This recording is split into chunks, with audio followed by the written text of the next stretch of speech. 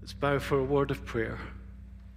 Oh, loving Heavenly Father, we do want to trust you as our rock and our Redeemer. We have no other firm ground beneath our feet but yours. So, Lord, we just pray, may we find the words of your Scripture penetrating our hearts, ministering to our souls, illuminating our minds, and pointing us to our Heavenly Father and to the Savior, the Lord Jesus, whom he sent into this world. Oh Lord, we pray, be with us now by the power of your Holy Spirit. In Jesus' name, amen. Well, please do take your seats and have that passage, Psalm 19, open before you. I don't know if you've ever seen on the internet photographs where children try and recreate moments from a past family photograph from when they were children. Perhaps if we have that first one. So that might be the image that you see, and then the children have now grown up and they decide, well, we're going to try and recreate the moment, and let's see what the result is. So there's that one, and then the next one. And please note the time and effort to get the mouth just right as well. And then the final one. And I'm particularly impressed at just the level of research that went into trying to find exactly the right clothing that still fitted in order to set that one up. Well, like the children in those photographs, those small, cute bundles of joy that we just gave thanks for will all too quickly grow up and become men and women. And although when you're raising a child, it feels as if it takes a long time and a lot of effort, there will be a time that comes to you and you look back and you think, my goodness me, where did the years go? It just went like that.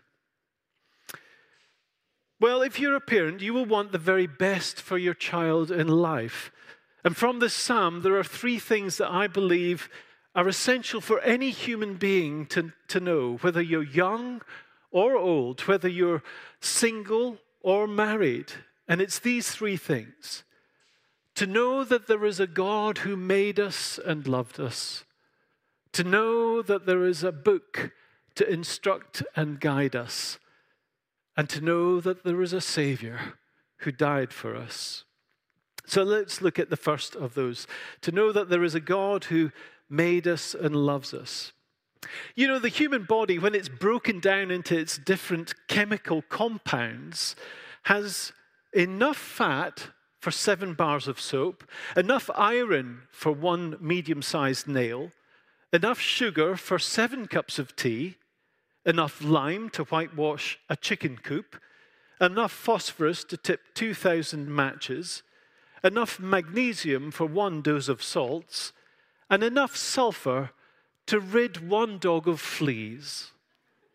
Just look round at the person next to you and think, it's all there. It's all there, folks. It's just waiting to be tapped into in mind.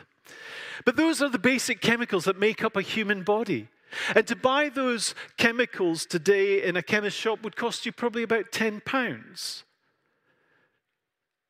And yet you and I pay far more in aftershave and makeup and lotions that we put on our body than our bodies are actually worth from a purely chemical point of view.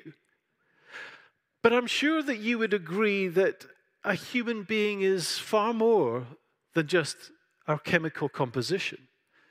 Indeed, the Bible makes it very clear that we're not just an assortment of random chemicals that suddenly got lucky. We, like this whole universe around us, were planned and designed by God. The psalmist declares here in these verses, the heavens declare the glory of God. The skies proclaim the work of his hands. Day after day, they pour forth speech. Night after night, they reveal knowledge. In a way, the psalmist was viewing the heavens as being almost like a giant billboard, advertising both day and night that there is a creator God who has made us and has provided us with a perfect environment to live in and to enjoy and to explore. The psalmist's conclusion is one echoed even today by millions of people, including a great many scientists who are Christians, who look at the observable evidence of our world around us, whether it be peering through a telescope into the night sky or looking through the microscope at the fine details of a cell. But they come to a conclusion that there is an intelligent designer who orchestrated and planned this finely tuned universe, including us. Take, for instance, Dr. Francis Collins, the director of the Human Genome Project, who led the successful exploration to map out the human DNA. In his book in 2006 entitled The Language of God, he said this: "When you have for the first time in front of you this 3.1 billion letter instruction book that conveys all kinds of information and all kinds of mystery about humankind, you can't survey that, going through page after page without a sense of awe. I can't help but look at those pages and have a vague sense that this is a glimpse into the mind of God." His science is actually enhanced by his Christian faith as he marvels at God's handiwork. Yes, there is an intelligent being behind this universe. It's not simply the interaction of purely random natural forces. You and I are living symphonies of atoms, molecules, and cells that all point to God's creative genius as a composer and conductor of that symphony. To the person who expresses, "Oh, if only God would prove to me that he exists," God would reply, "Why, look, the evidence is all around you. I've put it there for you, day by day, night by night, from sunrise to sunset. Creation rings out its message that this finely tuned world has a creator." Now, God has created both the observable wonders in the darkness of outer space, as well as the wonders in the darkness of a mother's womb as a child grows. For God created human beings unique amongst any other living creature. We are by far the most superior intellectual creatures on the planet. We have a moral conscience determining right from wrong. And, unique amongst all species, we have this capacity to worship God. No other creature possesses that quality to worship in this way. Mankind is a worshiping being. The question is, what are we worshiping? We were designed to worship the living God, but we have substituted so many other things, including ourselves, in his place.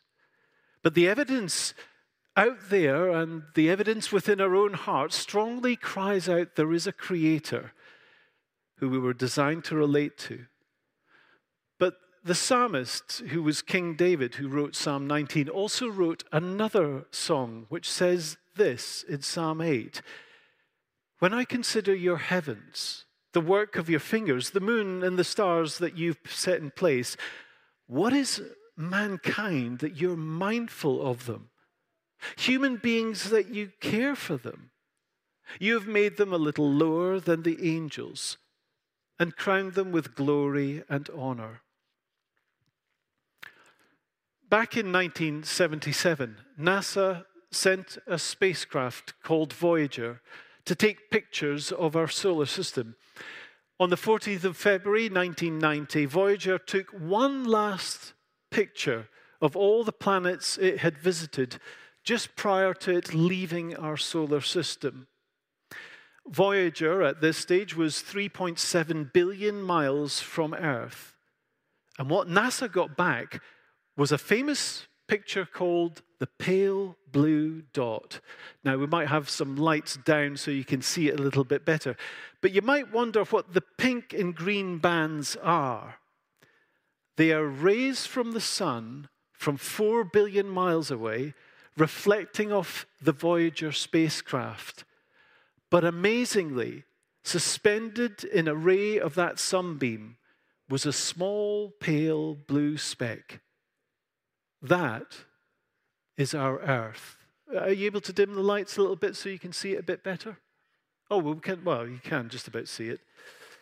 But that's Earth. The astronomer Carl Sagan said this of this image. Look again at that dot. That's here. That's home. That's us. On it, everyone that you love, everyone you know, everyone you have ever heard of, every human being who ever was, lived out their lives there. The aggregate of our joy and suffering, ideologies and economic doctrines, every hunter and forager, every hero and coward, every creator and destroyer of civilizations, every king and peasant, every young couple in love, every mother and father and hopeful child, every inventor and explorer, every teacher of morals and every corrupt politician, every superstar and every supreme leader, every saint and sinner in the history of our species lived there on that remote speck of dust, suspended in a sunbeam. Yes, friends, our planet looks very small, a speck of dust from 4 billion miles away. And our lives, by comparison, can seem like a tiny little blip on the radar of human history. Oh yes, we are so very small.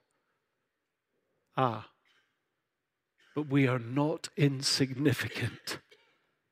For we are known and loved by majesty. The God who made this vast cosmos is interested in you.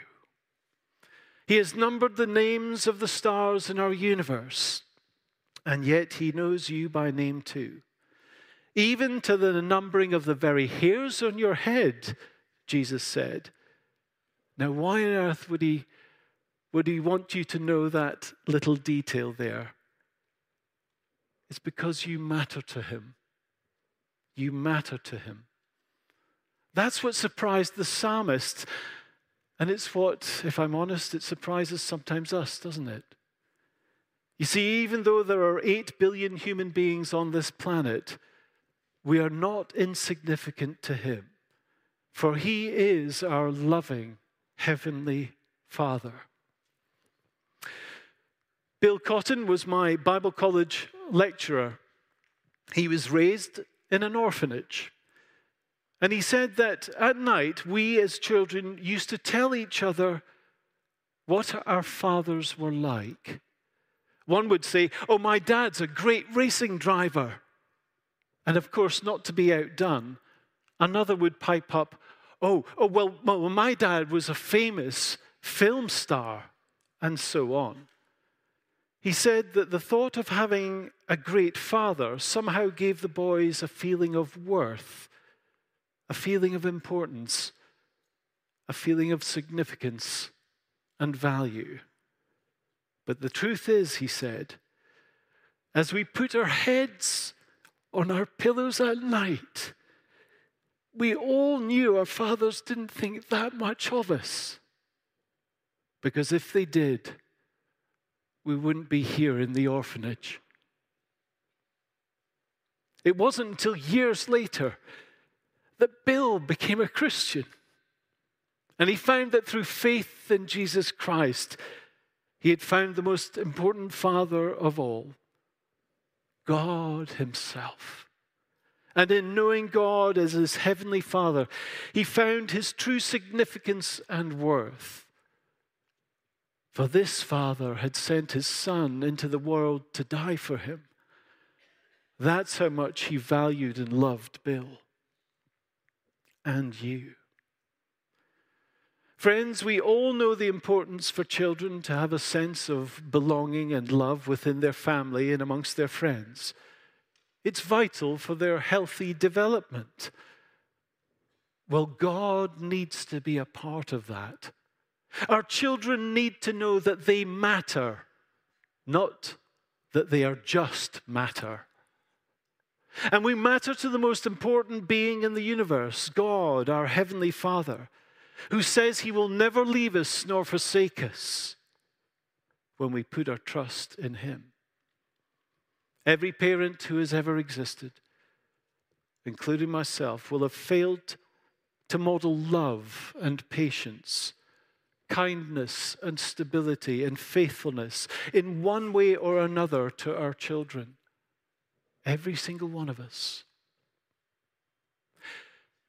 But in all those areas, our Heavenly Father has excelled where our earthly fathers or parents have failed us. In God, we discover our origin, our identity, our meaning, our value, our purpose, and ultimately our intended destiny with him.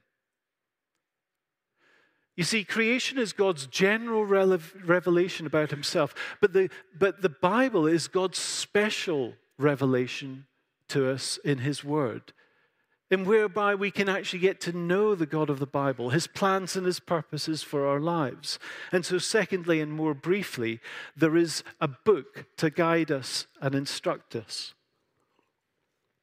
The psalmist goes on to speak not only of the greatness of the Creator, but the greatness of God's wisdom contained in this book, the Word of God. And this is why every Christian parent is keen that their children grow up to hear and to know the Bible. A number of years ago, we as a family went on a Christian conference. In fact, when I say a number of years ago, an awful long time ago.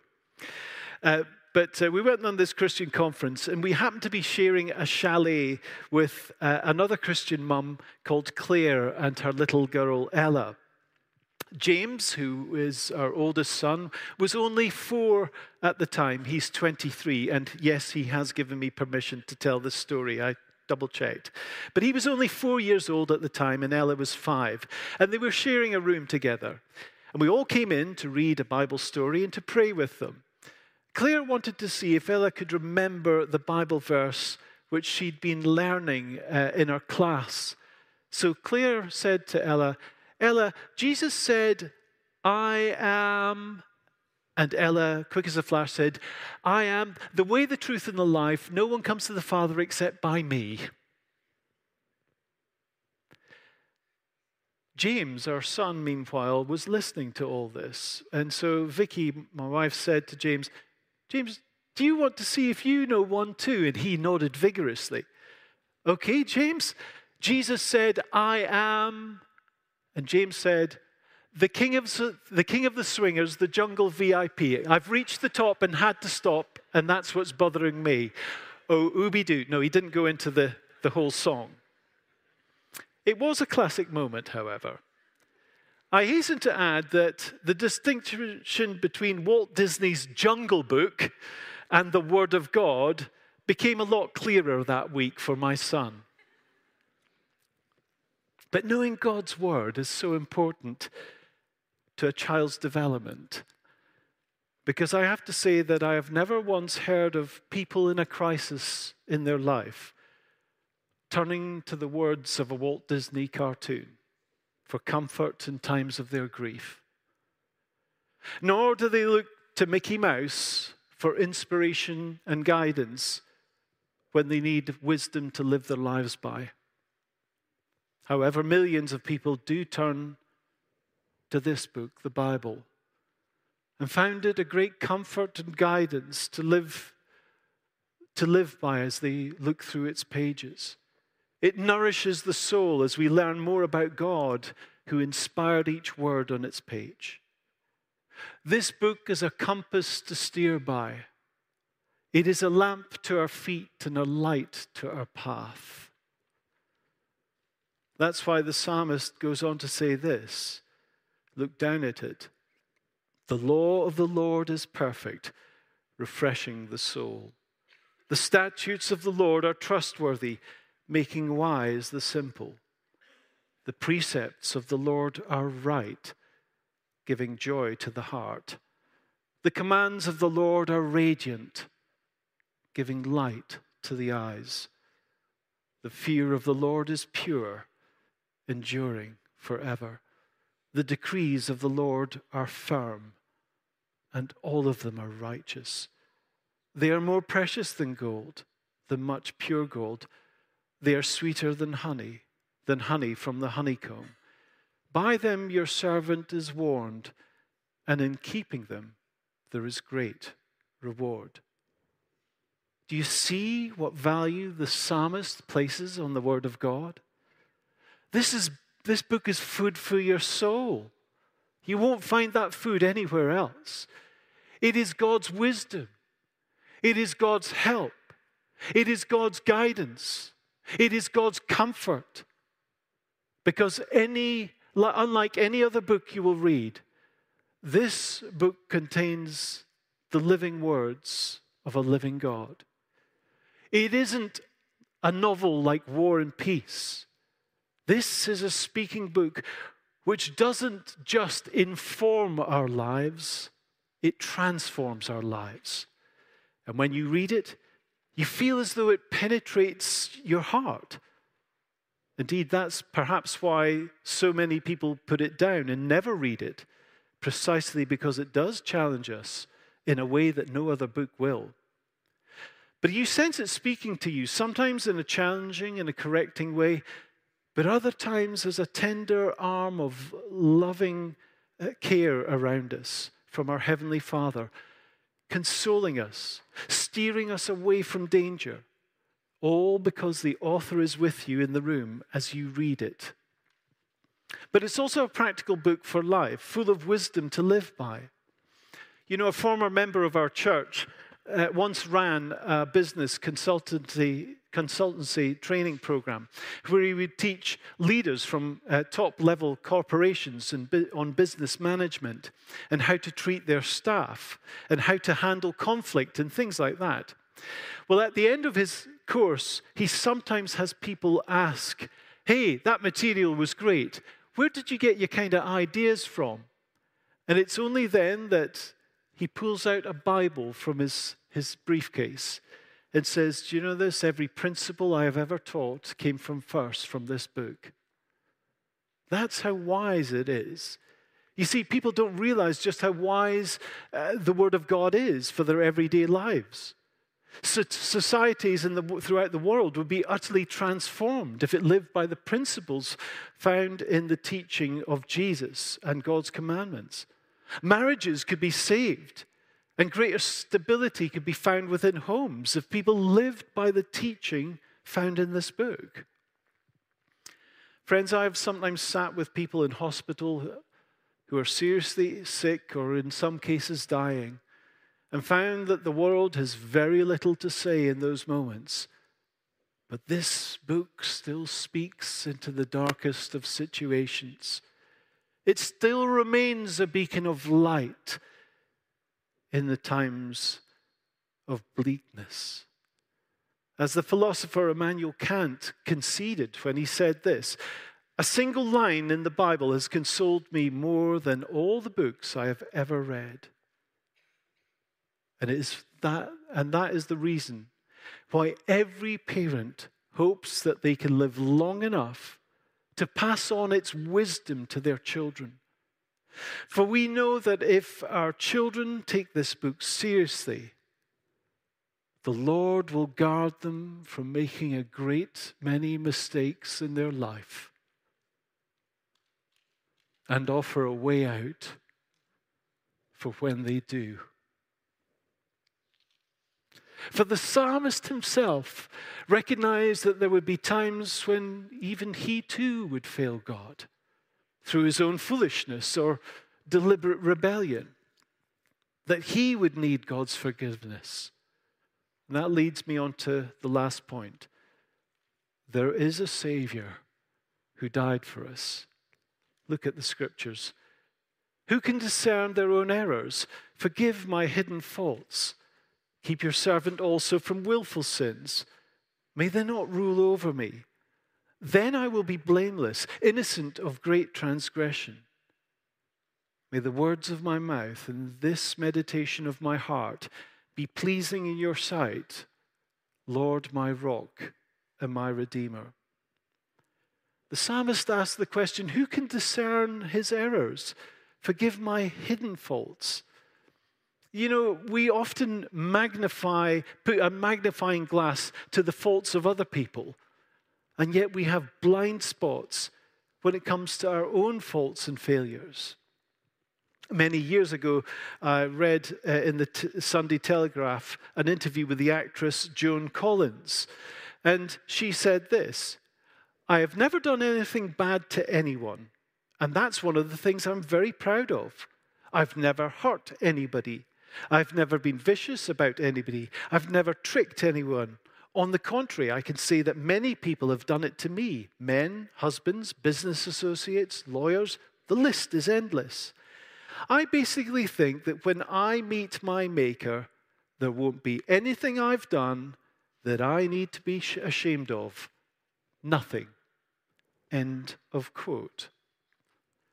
Well, unlike Joan Collins, the psalmist was at least aware that he wasn't perfect, that he had failed God and others, both knowingly and unknowingly. And that is why he asks God to forgive even his hidden faults and to provide him with the strength and the knowledge to keep him from willful sins too, so that they might not rule over him. Friends, forgiveness from his guilt and shame and the power to break free from hidden and habitual sins is what the psalmist is after. And God has provided a way for this prayer to be answered, because the ultimate answer is found in Jesus Christ, who alone came into our world, sent by a loving Heavenly Father to die on a cross, bearing the punishment for our sins, so that we might be forgiven. One psychiatrist said this, 80% of my patients could go home tomorrow if they knew that they could be forgiven, for they are racked by guilt. Friends, we cannot undo our past, but we can be forgiven it if we come to God on his terms, through his Son, not trusting in an ounce of our own goodness or merit, but simply as a sinner kneeling before Christ, asking for mercy, asking for forgiveness. God will give it. Many years ago, I was involved in a mission. And I once heard of a young boy who came down the stairs, sat in front of the breakfast table in front of his mother. The night before, the boy had heard a gospel talk about Jesus dying for his sins, and if he would come to him, he would be forgiven. And he looked at his mother, and his mother retold the story, and he said this, a 10-year-old boy, Mum, it feels so good to be forgiven. It feels so good to be forgiven. Oh, friends, if a 10-year-old boy can say it feels so good to be forgiven and knows that there's things that he has done that has offended God and others and needs God's mercy, what about somebody who is 20 or 30 or 40 or 60 or 80? Do we not recognize too that we need forgiveness, that we have made mistakes, that we ourselves need to be reconciled to God? Friends, as it says at the bottom of our psalm, we need a Redeemer. and God gave him Jesus. God gave his very best for our worst in order that we might be forgiven and enter that relationship with God. However long you have lived your life without reference to him, he is still the good shepherd who comes to seek and to save and to forgive all those who are lost and come to him. Let's pray.